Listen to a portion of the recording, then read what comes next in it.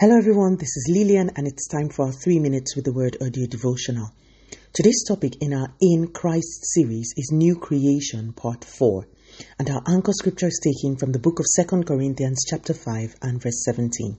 Therefore, if anyone is in Christ, he is a new creation. All things have passed away. Behold, all things have become new. We've been on the same scripture for about 4 days now, and it's just as well. I am encouraging us to really sit with the scriptures and meditate on them until light comes forth for each one of us. Even as I prepare this, my mind is drawn to how you can squeeze an orange until there is no juice left in it. This is how I encourage us to deal with the Word of God in this series, only that in this case, the Word of God can never be exhausted for revelation. Our anchor scripture starts with the word, therefore. I have heard it said that every time a therefore is found in the Bible, we should backtrack a bit to find out what it is there for. So today, I would love us to read our anchor scripture with the verse immediately preceding it. 2 Corinthians 5:16 says, therefore, from now on, we regard no one according to the flesh. Even though we have known Christ according to the flesh, yet now we know him thus no longer. The writer of this portion of the Bible knew Jesus before he died and rose again, and thought of him as a regular man. By revelation, he had now come to realize that he was wrong. Jesus was no ordinary man. He had walked the earth as a man, but had gone through a process of suffering, death, and resurrection that earned him the title of Lord and Christ.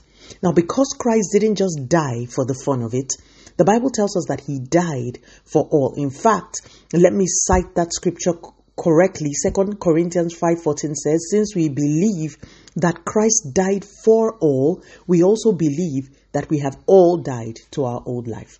So even though it looked like it was only Christ on the cross, every single person that has ever lived and will ever live was represented in Christ on that cross. You and I died in Christ. Thankfully, Christ did not stay dead. When he satisfied the claims of divine justice, he rose again. Because we died with him, we also rose with him. He didn't leave us in the grave. The apostle is now saying in 2 Corinthians 5:16 that because of this whole process of dying and resurrection, Jesus can no longer be looked upon as an ordinary man. Therefore, and this is where our anchor scripture comes in, if any person is in Christ, he too cannot be looked at as ordinary because he has taken up a new life in the spirit. What is the implication of all this? You too must stop considering people in the flesh. While the world looks at wealth, fame, money, and the likes to profile people, you must recalibrate your vision to not know people in the flesh. Bringing this closer home, you must also be careful how you see your own self. You must also not see yourself according to the flesh, and this is only if you are born again. How do you see yourself? Your old self died with Christ. This is a new you. And while oftentimes things may not feel like it, when Christ rose from the dead, you did too. You are a partaker of the nature of God. You are a new creation.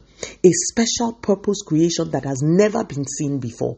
Created for a bespoke assignment which no one else can fulfill. The Bible says that you are God's masterpiece. You may not have attained to wealth or fame, and indeed you may not even attain to those things on the earth. But the scripture preceding our anchor scripture warns us that we must no longer look at ourselves or anyone according to all these things, according to the flesh. You are in Christ. You are a new creation. Let us pray. Father, in the name of Jesus, thank you so much for your word. Continue to take all the glory, Almighty God. In Jesus' mighty name, we have prayed. Speak to you again soon. If you are blessed, please drop me a line on audiodevotional@yahoo.com or on our website at www.3minutesaudiodevotional.com. You could also follow us on Facebook, Instagram, YouTube, and Twitter at 3 Minutes Audio Devotional. Remember, wrapped up in God's word is all you need for your change to come. Love you and bye.